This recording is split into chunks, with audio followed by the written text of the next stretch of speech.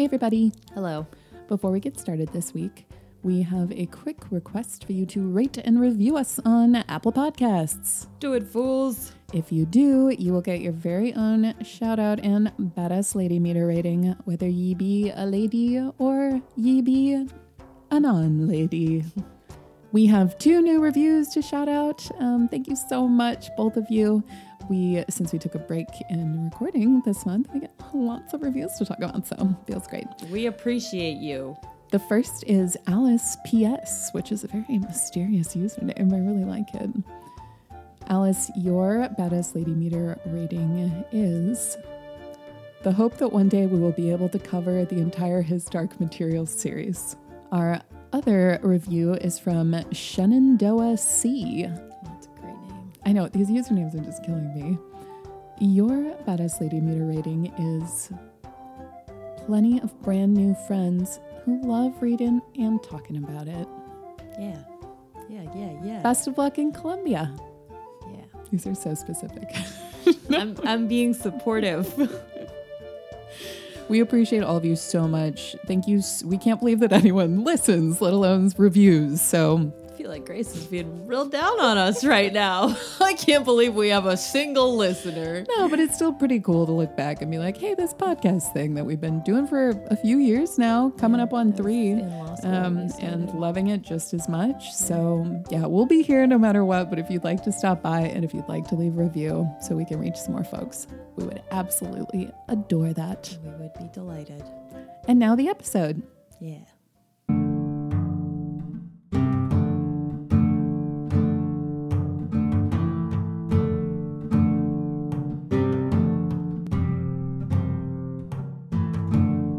Hello, Hi. I'm Grace, And I'm Madeline. and we're Dragon Babies.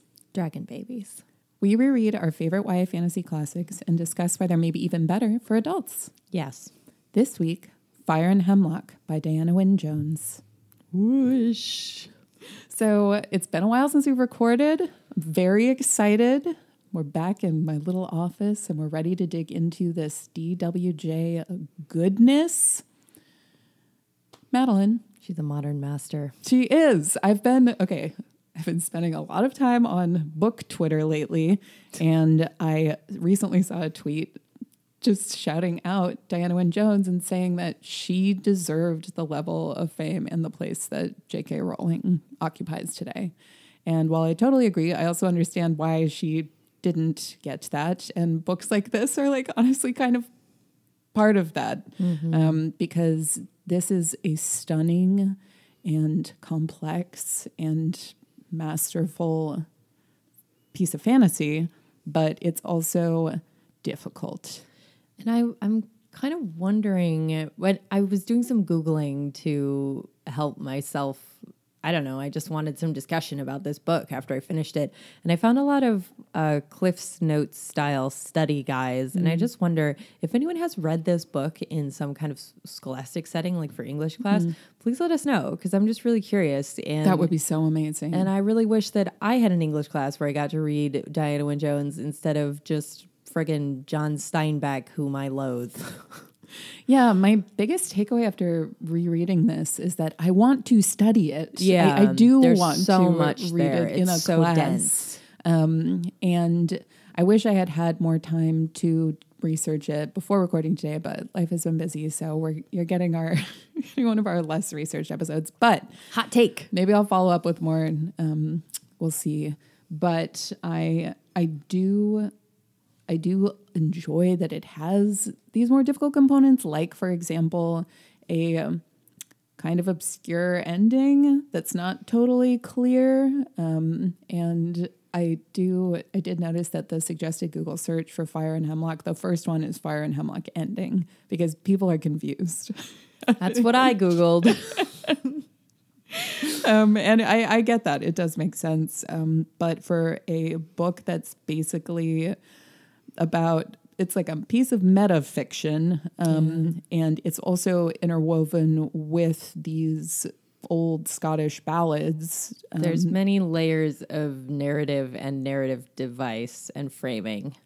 and our own reality mixed with fantasy elements, which is Diana Wynne Jones's thing. It's been kind of incredible, basically, having this podcast serve as a sort of Diana Wynne Jones masterclass, going back and revisiting her work just book by book, and also being able to now pick out the similarities and the themes, because something like So this and Witch Week, also by Diana Wynne Jones, which we have another episode on, actually have a lot of similarities between the two of them. But I can tell that she had very different agendas for each one too. And we'll get into that in more depth. But it's just such a joy to have this opportunity. And I highly recommend everyone listening just go out and start working through her oeuvre if you haven't already.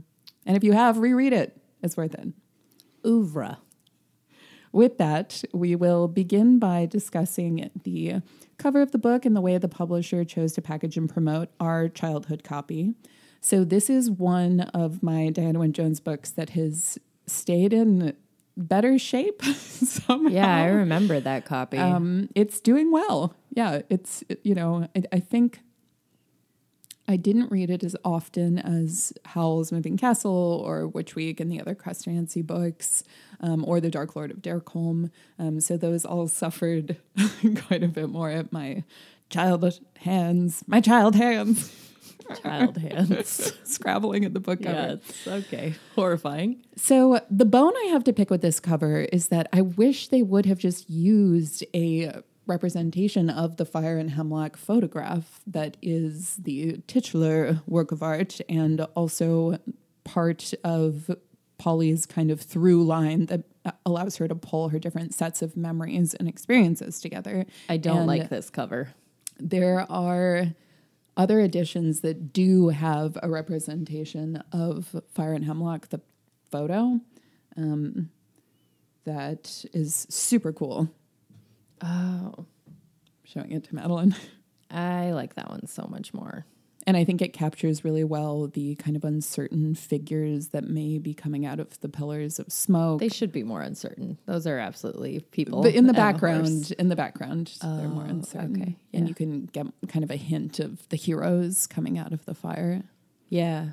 This is a much better cover. But the cover we got is a sort of impressionistic painting with child Polly in the foreground and Hunsdon House in the background with Thomas Lynn in the middle ground looking very strange. He looks like very strange. A 60-year-old high school principal. I don't get it. And has on like a frilly shirt with a high neck collar and a black overcoat.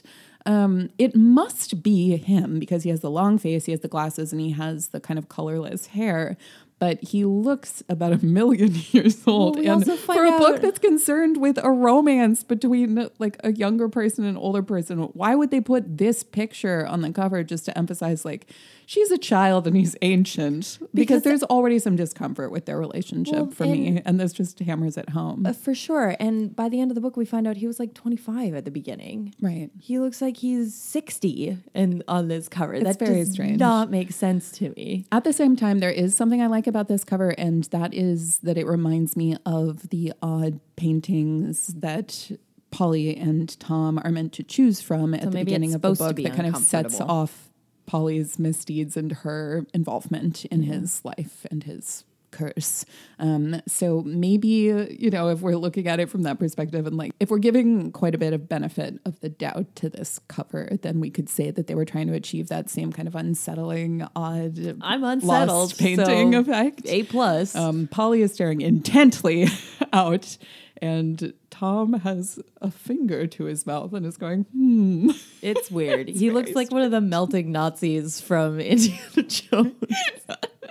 At the end of Raiders of the Lost Ark. Yeah, that's exactly what he looks like. His skin is falling off of his face. I'm uncomfortable. And it's printed on the spine, and Tom is on the back again. So 3 Toms. 3 of him. 3 of the awful Tom depiction. It's a little bit weird. A little? And this cover art is from 2002, and it is by Doug Beekman. So I'm sorry, Doug Beekman. Sorry, they were just Really giving you a rough time here. I think you're very talented, Doug, but I think that your interpretation here was missed the mark. Something else very funny is that they're both in older timey clothing than she has, like, when the book 80s is actually hair. set. And well, I think her hair is accurate because it's supposed to be like loose and wild and fair. I think her hair is pretty much the only thing Bangs, about this though. that She seems right. should not have bangs Why can't she have bangs? because she barely ever cuts her hair. Bangs you have to trim them like every 6 weeks. Okay, one last thing. Have you looked closely at these bangs? It looks like she cut them herself. Oh no. It looks like in Calvin and Those Hobbes when bangs- Hobbes cuts Yeah, Calvin's when Hobbes hair. cuts Calvin's hair. Those bangs are giving away that this is a child without a lot of parental care or guidance. I can't take it All right, away. this cover is getting really dark. The other piece I was going to say is that they have older timey clothing on, and that reminds me of when the two of them are coming up with their pretend story for the first time about the hero and Tan Cole, if that's how you pronounce it. Ten cool. Tan Cool. And they realize when they actually see that these people are real, that they got their timing off. Remember, because that Tom says that when they go to the hardware store and everything is like, everyone's very modern. They're like, oh yeah, we were putting it in like more of a storybook, like olden days setting. So maybe that's a meta joke. I don't know why I want this cover to be better than it is. Can you stop showing it to me? Can you put it down? Okay, I'm done brandishing it. So that's what got me into this book from the start. Besides Diana Wynne Jones's name on the cover, by the time I acquired this book, I would have read anything by her. Not to say that it's not an excellent book. Right? No, I'm just saying it's not a strong cover. I would have read a napkin she scribbled on. Honestly, yes. I Send mean, me. yeah, I would. If anyone has a Diana Wynne Jones napkin, please. So getting We'll buy. getting that unpleasant business out of the way. Madeline is going to go ahead and give us a quick plot summary for those who may not have read the book before, who haven't visited it in a while. And just an upfront disclaimer, this plot is complex. It weaves through different periods of time and memories, and Madeline's going to do a great job. Okay.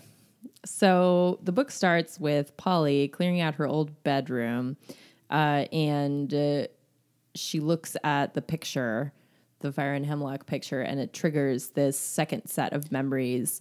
I think it's the book that initially triggers it when she's reading the book that Thomas and his quartet wrote. Okay. Right? And Yes. she's thinking, oh, these stories don't seem right. I swear I read this and it was by someone else. Yes. So she finds this hidden set of second memories in her head, and then she begins to think through them. They ended 4 years prior and began when she was 10. So from like age 10 to 15. And then she like tells through them. The entire book is framed as her thinking through them and being like, how did I forget this? How did I forget that? This is what actually happened. Those memories begin when she stumbles into Hunsden House, which is near her grandma's house, and she was playing with her best friend Nina. In the house, it was weird. There was some kind of funeral going on, and she was approached by a man named Thomas Lynn, who she thought was really old, but was not. She was just 10, and he was like 25, so, old to her, especially at that time. And he says, my ex-wife's mom died and I get 6 pictures. She says, okay, fine. She meets the ex-wife, Laurel. Laurel is really beautiful and also terrifying. He takes 6 pictures. Polly tricks him into taking nicer pictures than he was technically allowed to take. Moving on. Here's a great sentence from the Wikipedia summary. Over the following years, Tom and Polly continue a friendship largely through correspondence with occasional visits. Tom sends her books and letters with stories in them, many of which tie into the general theme of his predicament. Together, the two come up with stories about a hero named Tan Cool and his assistant, Hero, who are Mr. Lin and Polly's alter egos, respectively. These identities, it turns out that things that Polly and Tom say, they're coming true in real life. The book kind of follows Polly through her schooling, the different friends that she makes, their connections to Hunsden House and this weird curse / obligation that Tom is caught in, along with some other young men that Polly knows, like Seb, who is creepy and is the son of Laurel's actual husband, and also Leslie, which is a great name for a boy. And he also falls into the trap, and he's like the son of Tom's brother, who may not have existed until Polly and Tom created him. He made some kind of deal with Laurel to get out of it, and Leslie and Tom ended up getting pulled into that. So anyways, this is also set against the backdrop of Polly's parents they get divorced. Her parents are comically awful, and Polly ends up living with her grandmother because neither of her parents wants her. And this continues until Polly is 15. At this point, she and Tom have had several kind of fantastical encounters with different evil forces that are linked to their storytelling, and also the web of curse from Hunsden House. Tom also joins up with 3 other musicians. He's a cellist, and they create a quartet. They play music. He and Polly exchange letters, she about her plays, he about his music and his concerts. And then around the time that she's 15... And throughout, they're using fake names and kind of coded language to hide what they're doing from Mr. Leroy, Laurel's husband, who has continued to threaten Polly and warn her to stay away from Tom. Mm-hmm. Yeah.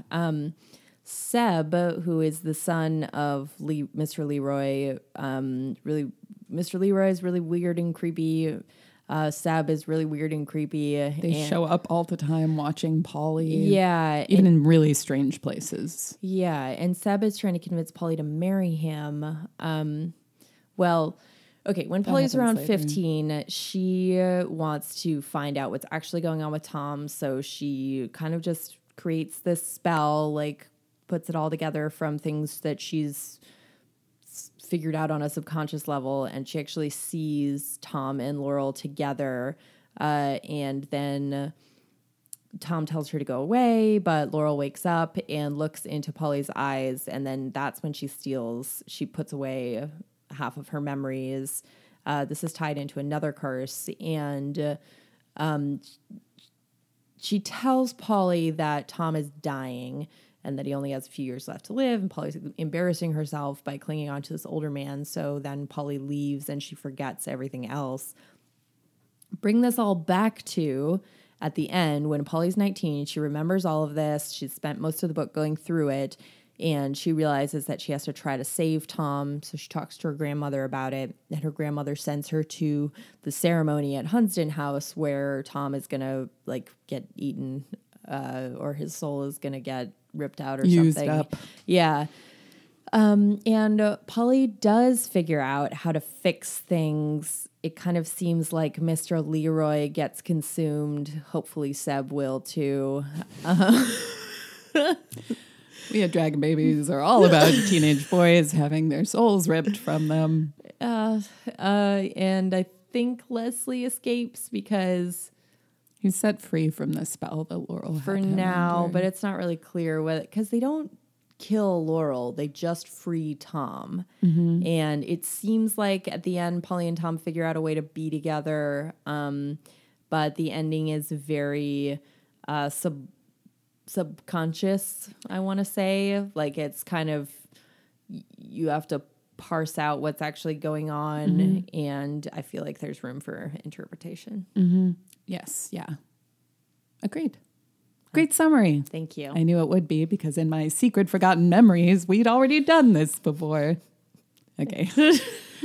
So let's talk about old and new impressions and discuss how rereading this book changed our understanding of it. I will go first because I don't think you've read this before. Nope. Okay. Check. The next book we're going to be covering, Madeline has read, so we'll be all set. But what's the next one? I thought you wanted to do The Hobbit. Oh, right. Yeah, me and Grace read episode. That book as we lay in bed next to our mother when we were small children. So Or was that a different Madeline? Okay, anyway, yeah, we're just spoiling it right now. Our next episode will be about The Hobbit because it's our 50th episode, so we're doing something special. But right now we're talking about Fire and Hemlock. Rereading this was a very interesting experience. I feel very differently about the book now than I did when I was young. And both understandings were positive. I loved the book when I was young. I love it now. But now I have the tools to better unpack what's going on in terms of just like the different pieces of fiction and folklore that are woven into Fire and Hemlock. And then also the way that the different just human relationships work in the story.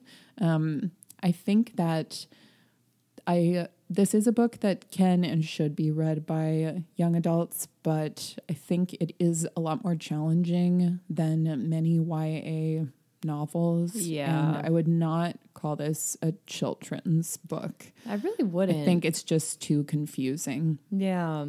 And when I say it's confusing, I don't mean that there are plot points that don't make sense or threads that are going in odd directions. It is perfectly constructed, in my opinion, but you have to work to follow it. Yeah.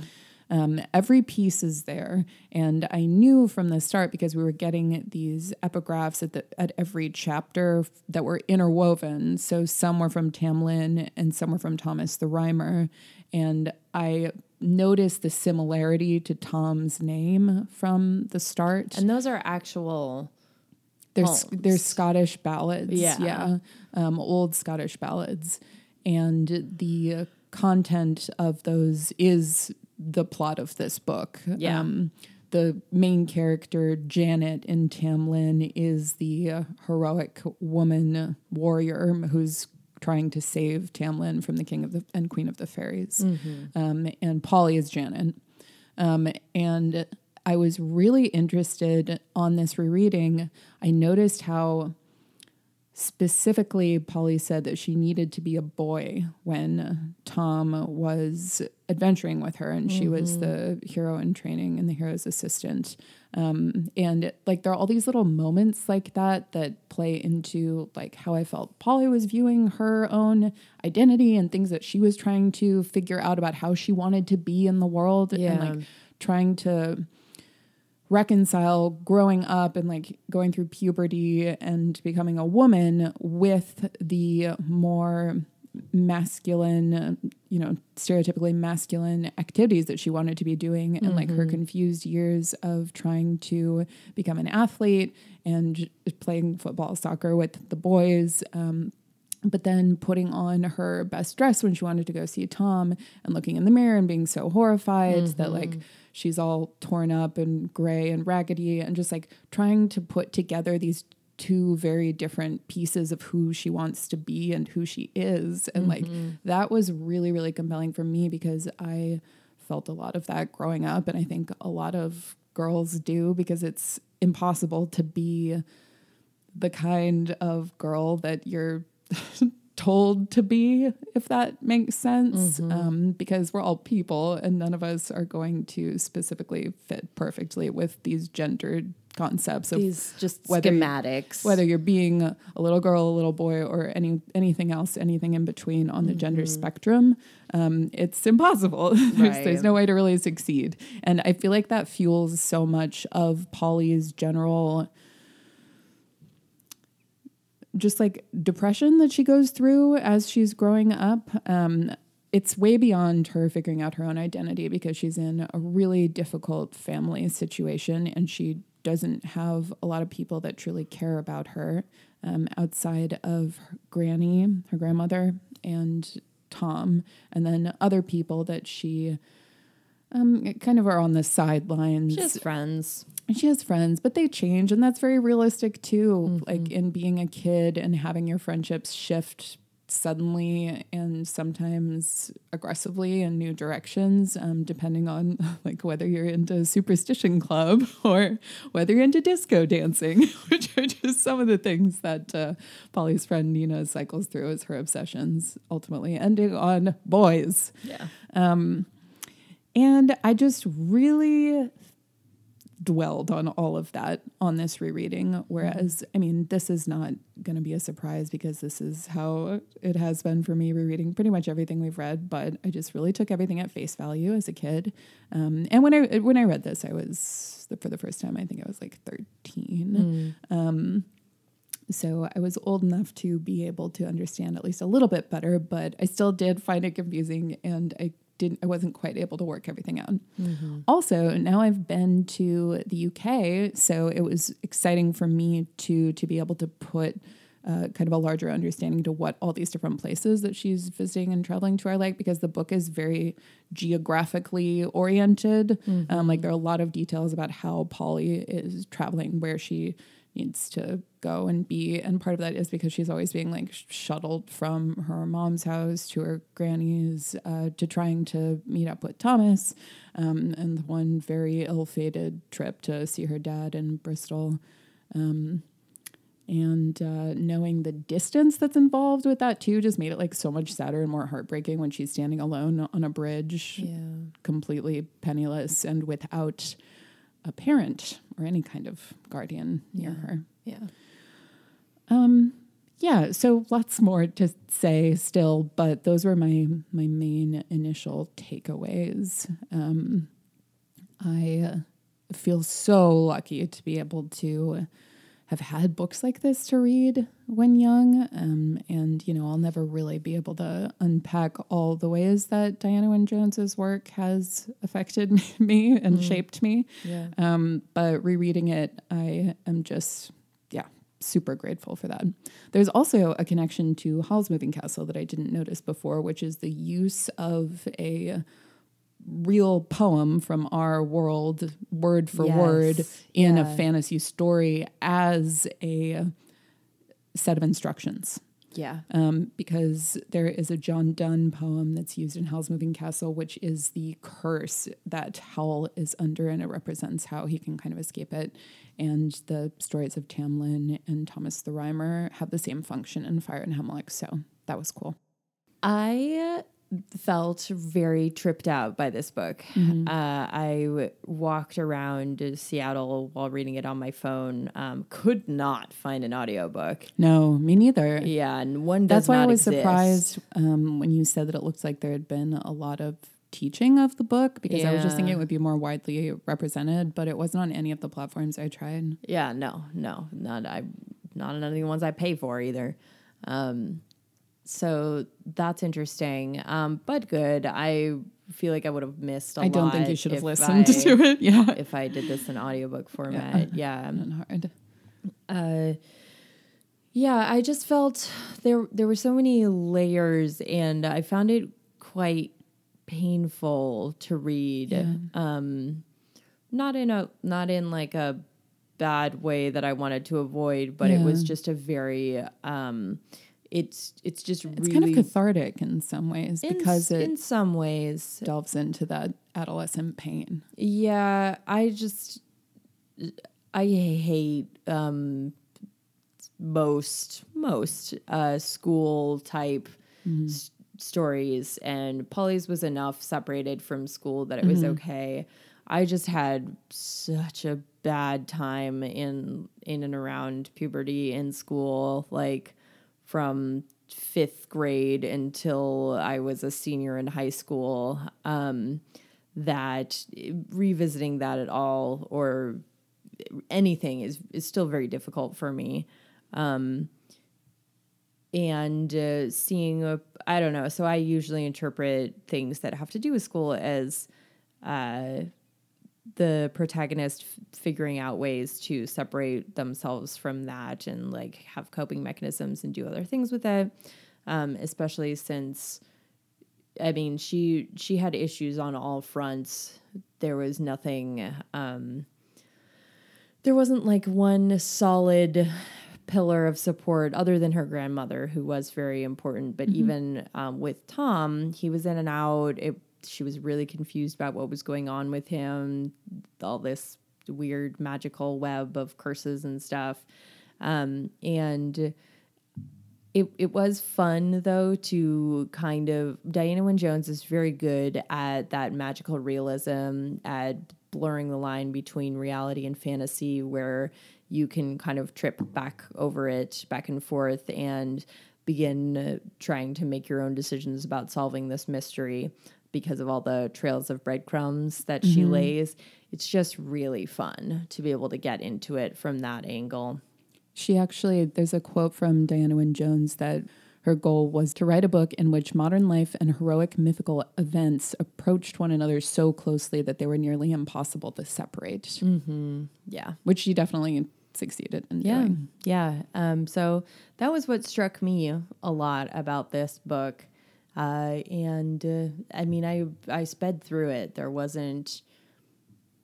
It was not difficult at all to get through it. On the contrary, I just was totally sucked in, and paid very close attention for the entire thing. So, I very much enjoyed reading it. Very highly recommend for any adult. It really accomplishes that little magical knack that some writers have of setting up a fantasy that makes you feel like you could maybe stumble into it yourself. Like I could look at, the little painting behind you and suddenly be like, oh, I've seen that building in real life. And I had this other secret set of experiences that have just been tucked away. And I think also just on a psychological level, it kind of just represents memories, loss of childhood and growing up, and the way that you do view that set little kind of sparkly golden period of your life. It changes and it becomes harder to access and to look at the world in that same way. So I think that there's a theme of that as well, because we go through Polly's entire adolescence. I can't really think of another fantasy book that I've read recently that quite so neatly really goes through every month of her life. And it's all the more interesting because it's her looking back on it at the end of childhood, and she's in college and she's moving out to live with her friend. That was kind of bittersweet as well. So there's a big piece that I forgot to mention, my old and new impressions, but is really important to say, and that is that I found it hard to read Polly and Tom's romance. I couldn't get on it at any level. I remembered that was going to happen. I'm just not comfortable with them meeting when she's 10 and he is 25, and them ultimately falling in love with each other and getting together when at that point she's 19, so he's 34.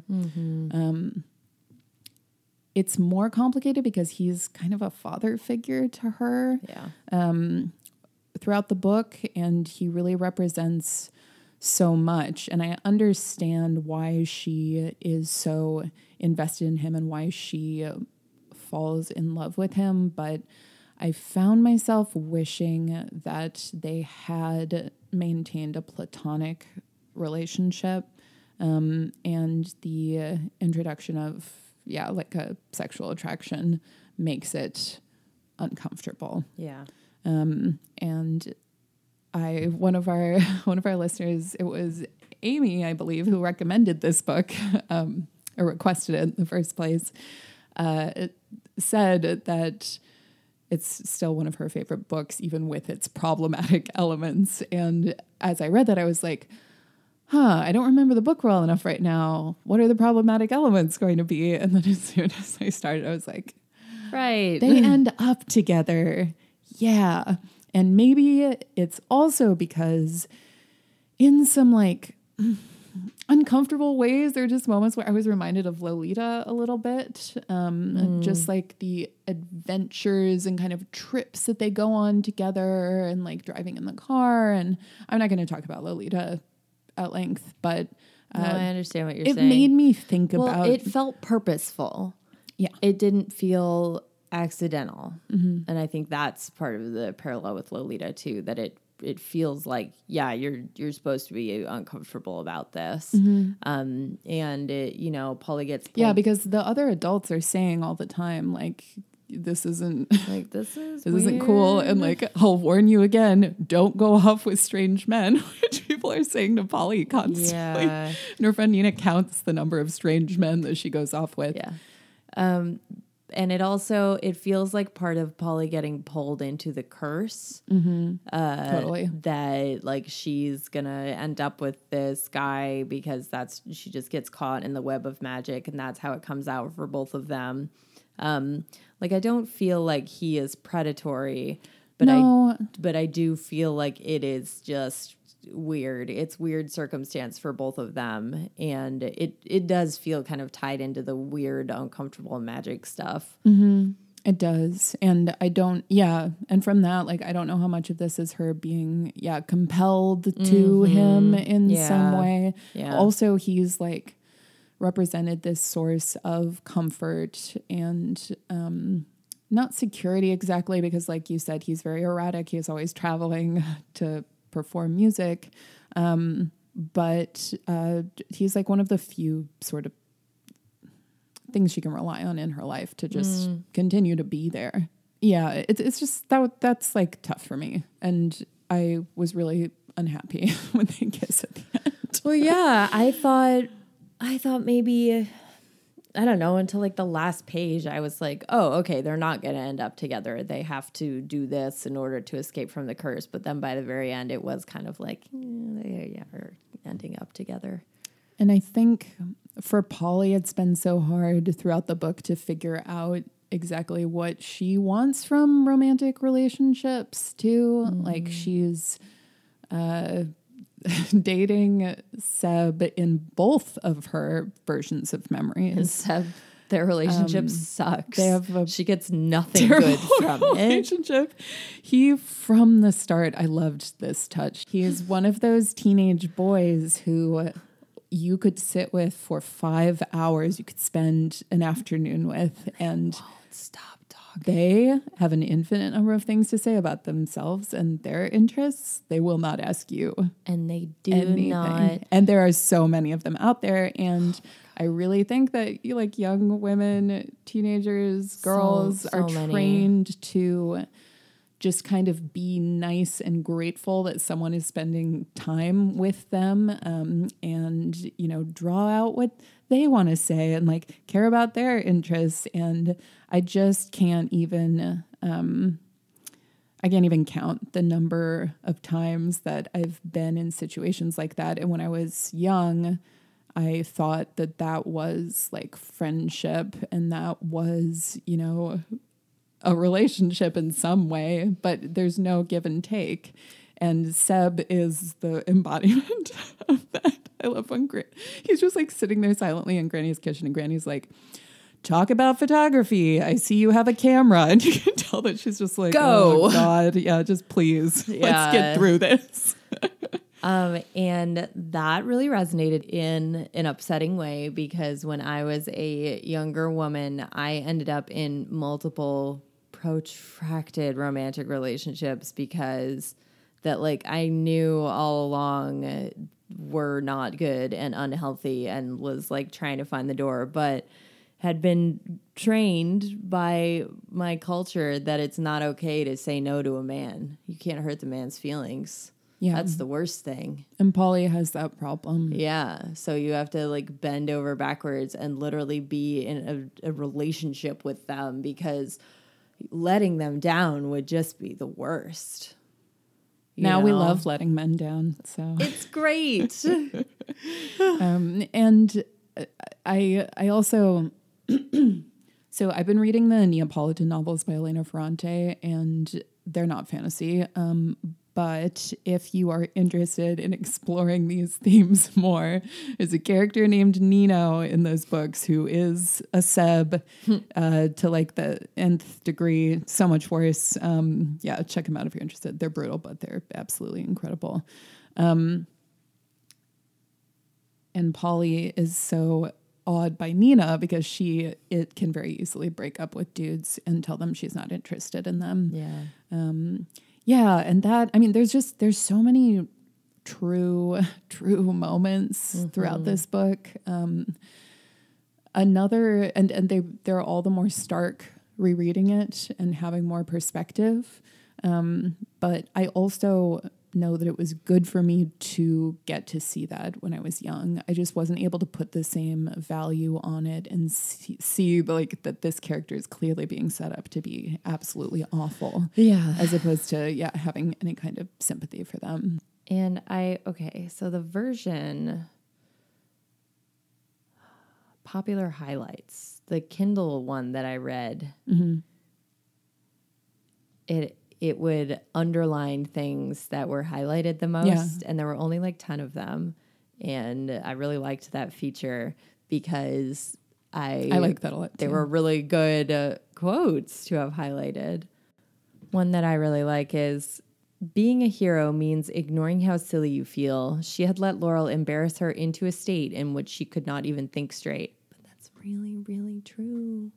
You can't, if you're going to be like true and right to yourself, you can't let the embarrassed or shameful feeling rise, especially relevant, for women.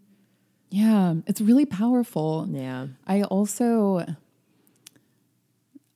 Something that really resonated with me is Polly sending Thomas her manuscript for her story that she writes. And she's so proud of the one line that's like, his muscles rippled under his skin.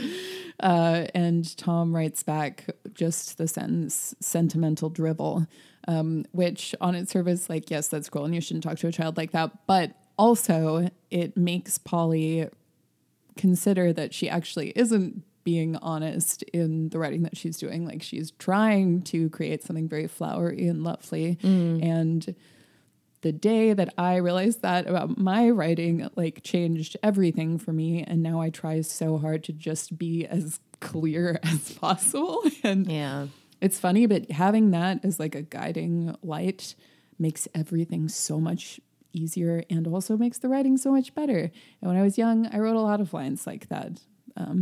Not about muscles rippling under backs, but I did love the ongoing joke then about like how disgusting backs actually were. That's really great. And opportunities to look at backs. Yeah. When Tom's shirt is coming off after he gets injured. Yeah. Like, you are about to see a back. to see a back. It's really, really great. Okay. And then this is my other favorite popular highlight, 45 highlighters on this Kindle app. Two sides to nowhere, Polly thought. One really was a dead end. The other was the void that lay before you when you were making up something new out of ideas no one else had quite had before. Which is so true. It's so true. And it's also what's so terrifying about being like new and creative and like trying a different solution to a problem is that it could be a dead end or it could work out. And if it dead ends, then all you'll feel is failure, Like you have, Well, and that the creative process is made tangible because of Tom's curse. And so as he and Polly are inventing their stories, they're feeling out what is right and what isn't, and what is right is what is real because they're creating it. But at the same time, when Polly tries to like pull a piece from Lord of the Rings and put that into the story, he says, no, you have to use your own ideas. And it's so cool to be able to witness that. And I really like the way that Diana Wynne Jones played that out throughout the book. And I hope that Polly became a writer. I was a little sad that the quartet got to publish a book of stories that I know she had influence over too, because she put her name in there. She and Tom were basically like co-writers on the stories about the heroes and about that group. So I wish that she could have gotten some recognition there. The other big piece that really stood out to me on rereading and was very hard for me is how neglected Polly is, and the moment in which she says to her mom, "We need to wash my hair. It's been a while." And not only does she have dreads from her hair being like filth matted together, just caked in. she has lice. Yeah. And her mom acts like it's like her fault. yeah, Ivy, Polly's mom, is a real treat. Yeah. Oh dear. She's extremely cruel. Her father is equally cruel. Yeah, in a he lot just of ways. plays it He in, just like, hides from the cruelty and pretends like he's being a fun old dad. And Polly maintains a strength throughout the book that is incredibly admirable. Shocking. Yeah. Like when here's another moment of childhood being lost, when her mom just throws away all of her toys and says, "Well, they're gone. You need to move on. I left your books because those are more appropriate." Those are adult. And things are just taken from her with astonishing speed and thoroughness. Yeah. Like she loses her bedroom because a lodger's going to come, and then it's not just a lodger, it's her mom's new boyfriend, and then her Who her mom hates. who her mom hates, and who is an alcoholic. Yeah. And what exactly were the notes that he was sending to the pub? Were they payments for his... They were just bets on dogs. Yeah. They were just, that's it. Yeah. You know? Yeah. And it was because it was his one, like, he got to keep that private from His one Ivy. secret. Yeah. And it, like, drove her nuts that he had that secret. And yeah, he was also an alcoholic. And it turns out by the end, being really weirdly flirtatious with Polly in a not totally with his joking way. Almost stepdaughter, Yeah. who at that point is 19. Yep, pretty disgusting. And he's so complimentary of her looks throughout the book. And there's such a chilling moment when Polly says, like, maybe those weren't just jokes. Ooh, horrible.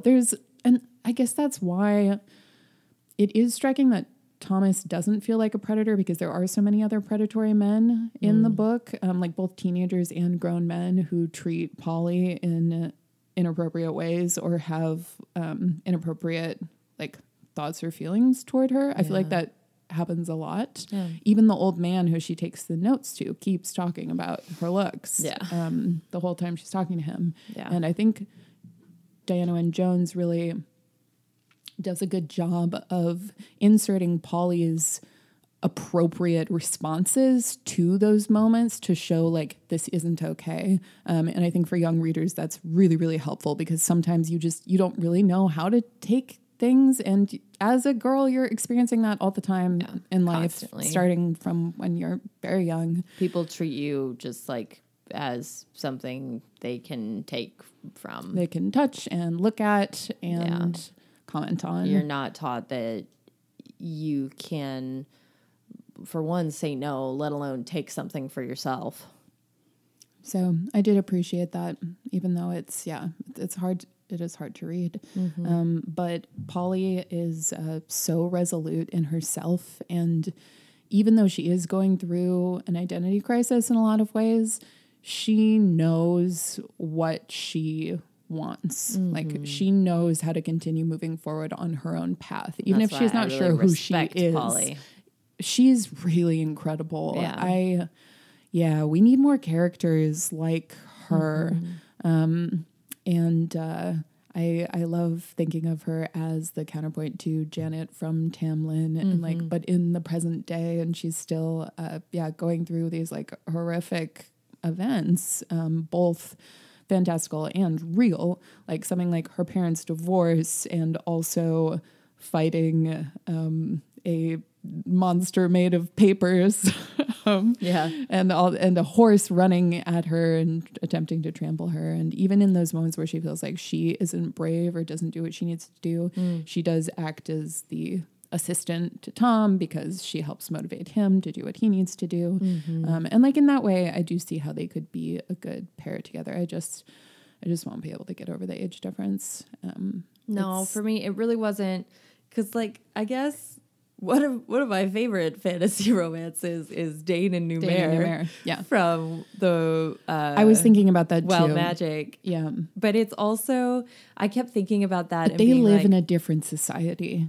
It was actually like, he actually waited until she was like older for the times, you know? And Dane went through Yeah, Dane was like a god. a lot. Dane went through a lot. Yeah. She was deified. Yeah. And just her personal experiences as a human. The too. amount of responsibility that she took upon herself, And like trauma starting from that when she she was experienced. 12. Yeah. Like she was an adult because like she had grown up. Polly, she has, Polly is an adult from a young age. absolutely, but it's not the same level of like, oh yeah, we can just write that off. Like, No, and I also think that's part of what makes this book so unique is like I know I just said she's an adult, but she's she's also still approaching the life of a child, and she's living in like the same understandings in society as us. Like this book came out in 1984 in the United States. Like it is quite recent, and she's doing all the things you have to do, like go to school and figure out where she's going to live. Like she can't just go off on her own and fight monsters. You know, she's not in a fantasy reality. She's in our real world with these fantasy elements coming up against her all the time. But she still has to live the life of a child. And because of that, we get access to all these really real painful moments, even as she's being able to show incredible feats of her personal strength. So that's why this book is amazing. Including other reasons too. But I just want to like take Polly in and hang out with her and tell her like, you know, if you don't want to be with Tom, it's fine. Like take a little time. Yeah. You're young. Think about it.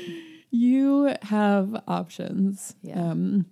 I do, as I've said, I do understand why he's appealing, and the discussion of watching him play his cello and of the quartet in general, all four of them are just, they're so lovable and warm, and I appreciate the way that they ground Polly going forward and continue to send her music and letters and make her feel seen and appreciated by someone other than Granny, who is also a wonderful character and has a cat with the cutest name ever, which is Mint Chalk, after mint chocolate chip ice cream, which he loves to Mint chocolate.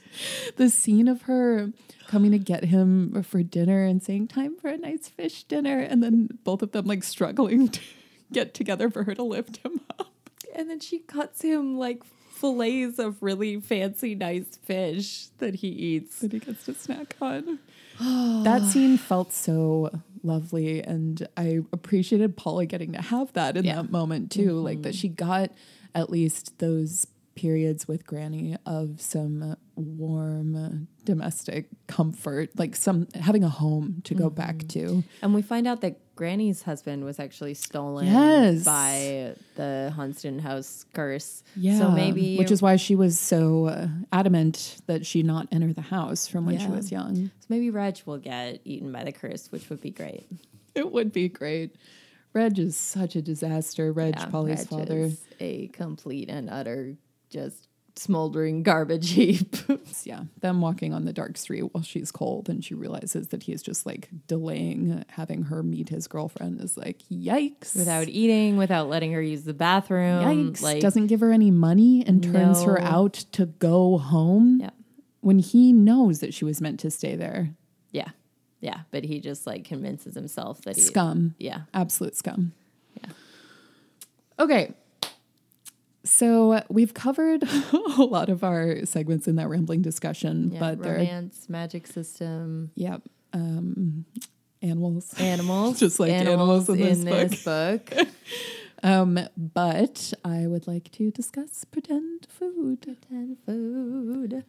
As you know, we feel very strongly about Diana Wynne Jones's pretend foodiness and her incredible contributions to our obsession, namely 20th Century Butter Pie from Tale of Time City, but everything else too. The Food and Witch Week is so disgusting, and I love it so much. The Food in Fire and Hemlock is specifically our world's food, very English food, also a lot of it. But that doesn't mean we don't get some great passages. I really want some butter pie now. Don't think about the butter pies. It's too late for us. Oh, wait, here. There's another one that Kindle marked for me. About food? Kind of. I hope so, because we're in pretend food right now. Bright, sharp streaks of sound. Polly thought if you were able to hear lime juice, it would sound like violins. Yeah, I loved that too. Yeah. The descriptions of the music were very, very good. And I don't know very much about classical music or string performance at all. But I felt that it was accessible for someone who isn't coming at it from that place. Yeah, I love cello music and Bach too. So I was really happy that Polly was getting to listen to those tapes.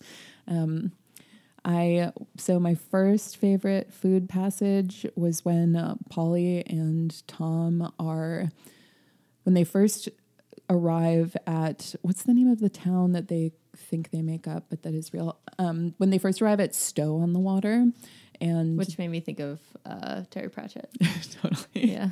And they get so overwhelmed because the hardware store that they made up is there and the people they made up are inside it. Yeah. And they go to a little cafe across the street because they're both just totally freaking out.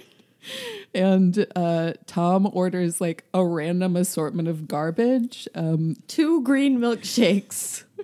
The waitress looked wondering and asked him if that was what he really wanted. Yes, he said. And then when she shows up with the food, the waitress came back with a tray and a look which said, "Don't blame me. This is what you ordered." She set out 2 ice cream cones, 2 cheese pancakes, 2 bright green milkshakes, and an oat cake. Mr. Lynn stared at it rather, but he was too shaken to protest. And I just love thinking about just amazing sitting down somewhere totally out of your mind and being like, we have to order food. Okay, here, bring it out. Yes, that's what I want. Pointing at things. And I mean, yeah, I'd probably order something pretty similar to that if I were also having like a panic moment. Yeah. Everything's sweet on the menu. Bring it here. Yeah, in that moment, like sometimes you just need to eat. And eating can really help like calm you and reset you after you realize that your mental creations are walking around. I think that's something we can all remember. Have a snack. Yeah. Just have a snack. Studies have shown that judges issue much more favorable rulings after lunch. Mm-hmm. Yeah, I've read about that too. Yeah. Everybody eat your meals. There is another great little flood of treats. I feel like they're I think Polly is hungry a lot. Like there's times when she talks about not having lunch so that she can use the money to use the telephone, or her mom like just not wanting forgetting to bother her about mom, dinner, and so she doesn't say anything. Her not wanting to bring it out because she knows her mom will get angry, and yeah, very, very dark. So I really feel Polly's pleasure when she does get a treat. So after Granny has successfully gotten legal guardianship of Polly by just bullying everyone in the various offices that she needs to. So great. She bullies her way into custody. Culminating in her sitting for like over 2.5 hours, just staring in silence at an officer. Until he just breaks and he's like, I don't care, just give her what she wants. Yeah. Oh, it's Mrs. Whitaker. Give her anything, please. Get her out of here. That's when, I had affection for Granny throughout the book, but my love for her really blossomed in that moment because she was doing what needed to be done. But she takes Polly for a little treat after they get everything sorted out. And they have coffee and cake and ice cream. And Polly has developed a love of coffee ever since she had coffee and ice cream. And there's this great passage of her alternating between coffee and ice cream about how the ice cream constricts her throat and then the coffee expands it. Yeah, no, that is really great. And I can't drink coffee anymore, but back when I could, like one of my favorite desserts of all time is coffee ice cream. Affogato. What's affogato? It's ice cream. It's a scoop of vanilla ice cream with a shot of espresso poured over it. It's like a coffee float. It's incredible. It is so good. And that just, That sounds great, brought back actually. some delicious dessert memories of mine. I feel like one time we went somewhere and we had that together. That sounds familiar. Yeah, I think so. A lost memory. Oh no, don't lose your affogato memories. It's really It's okay. good. It's coming back. It's really, really good. And yeah, so I think the majority of the foods, and also in addition to Anne's coffee that she shares, I think it's Ed gives Polly a sandwich, another member of the quartet. It's a pocket sandwich. A pocket sandwich, and it's bent and it's warm and weird. But she's so hungry and grateful, and this group is so kind and generous to her after her own family has turned her out. Fails her. So I really loved that sandwich as well. It's an affection sandwich. So there's a lot of nice little teas throughout the book. And I'm on board. Yeah, we need to start having tea. I've said it before and I'll say it again. We need to have tea. It is true. So that brings us to our final segment. This is going to be a longer episode. Badass Lady Meter. So there are many wonderful female characters in this book, including we discussed at length our love for the protagonist, Polly. But who would you like to pick as your badass lady? I would like to pick Mint Chalk. Is Mint Chalk even a lady? I think so. It doesn't matter. Mint Chalk, regardless of actual sex, has the badass lady energy. Totally agree. And also, mint chalk is an important marker for whether a person is good or bad. Yes. Yeah, exactly. And mint chalk is also kind of like part of the spells because remember, like you have to hold your collar until you see a 4-legged creature, and mint chalk was that creature. So, and I rate mint chalk the truly unbeatable delight of both fancy raw fish and also mint chocolate chip ice cream. A combination that few have dared to approach. But Mint Chalk knows what's up. So of course, Polly is my favorite character in the book, but we've already talked at length about her, and I want to shine a light on Granny. I knew neither of us were going to do the main character. We're doing a Granny Mint Chalk pair. I want an expanded universe, like standalone tale about Granny and Mint Chalk. Mint Chalk. Yeah. Granny goes to Polly's plays. She shows up for sports day, even though her sciatica is really bothering her. She tells off her parents. Tells off her horrible parents, while still initially she tries to maintain like some kind of contact between them and Polly, and like she's clearly trying to give Polly like the best possible life. And when she realizes that means Polly living with her, she says, okay, then that's what we're going to do. Yeah. She has her own tragic story of her husband being taken to feed. And her son being a garbage Her son being an absolute nightmare that she's just so disappointed in, who she actually apologizes to Polly about, which I thought was pretty impressive. I feel like not a lot of people in that role, even in fiction, are able to say that their children are terrible. Like, wow, I think I did something wrong and they've absolutely failed you and I'm sorry. Yeah. And I'm here now to take care of you. And so my badass Lady Meter rating for Granny is always feeling needed. Oh. Ugh. This book was so good. It was a real wild ride. And, a lot of emotions, a lot of feelings. Yeah, I don't even really know. I'm glad we're doing The Hobbit next. So like it's something very I'm really excited familiar. to read The Hobbit. And that one, I know there are millions of audiobooks. So. I can't find an audiobook of The Hobbit. If you can't, something's wrong with you. Is your router plugged in? With the internet. But this book is so special. I'm sorry I didn't have a thanks up front to Amy who recommended it, requested it. But I was really, really happy to reread it. I gained a lot from this experience. And I'm definitely going to be thinking about Polly the next time I might be feeling not so courageous or second guessing something that I have set out to do. Heroes don't feel silly. Exactly. I need to have that strength and not be concerned about the possible embarrassment. It's just not going to get me there. Yeah. So thank you, Amy. Thank you, Polly. Thank you, all of you, And for Grandma listening. and Mint Chalk. Thank you, Grandma, Granny, and Mint Chalk. Thank you, Moon. Thank you, Stars. Chicken Sticks, Animal, Marion, Pig. All of our pets. And as we said, all of you. Thank you so much for listening. If you would like to request a book, you can get in touch with us on our website, dragonbabiespodcast.com, on Instagram at dragonbabiespodcast, on Twitter at dragonbabiespod, or you can just shoot us an email at dragonbabiespodcast@gmail.com. As we said, we will be covering The Hobbit for our next full-length episode. I also have another Grace's Reading Corner episode. I did one on Ogre Enchanted, and I'm working on one on Briar's book, the final book from the Circle of Magic series by Tamara Pierce, so that'll be up soon too. Thank you for putting up with us in this weirdly scheduled period of time, because summer. June has just been a lot. But July will be more structured for both of us, so get back on a regular schedule. And yeah, we appreciate you sticking with us in the meantime. Thanks so much, you guys. Y'all. I'm Grace. And I'm Madeline. Until next time. Goodbye.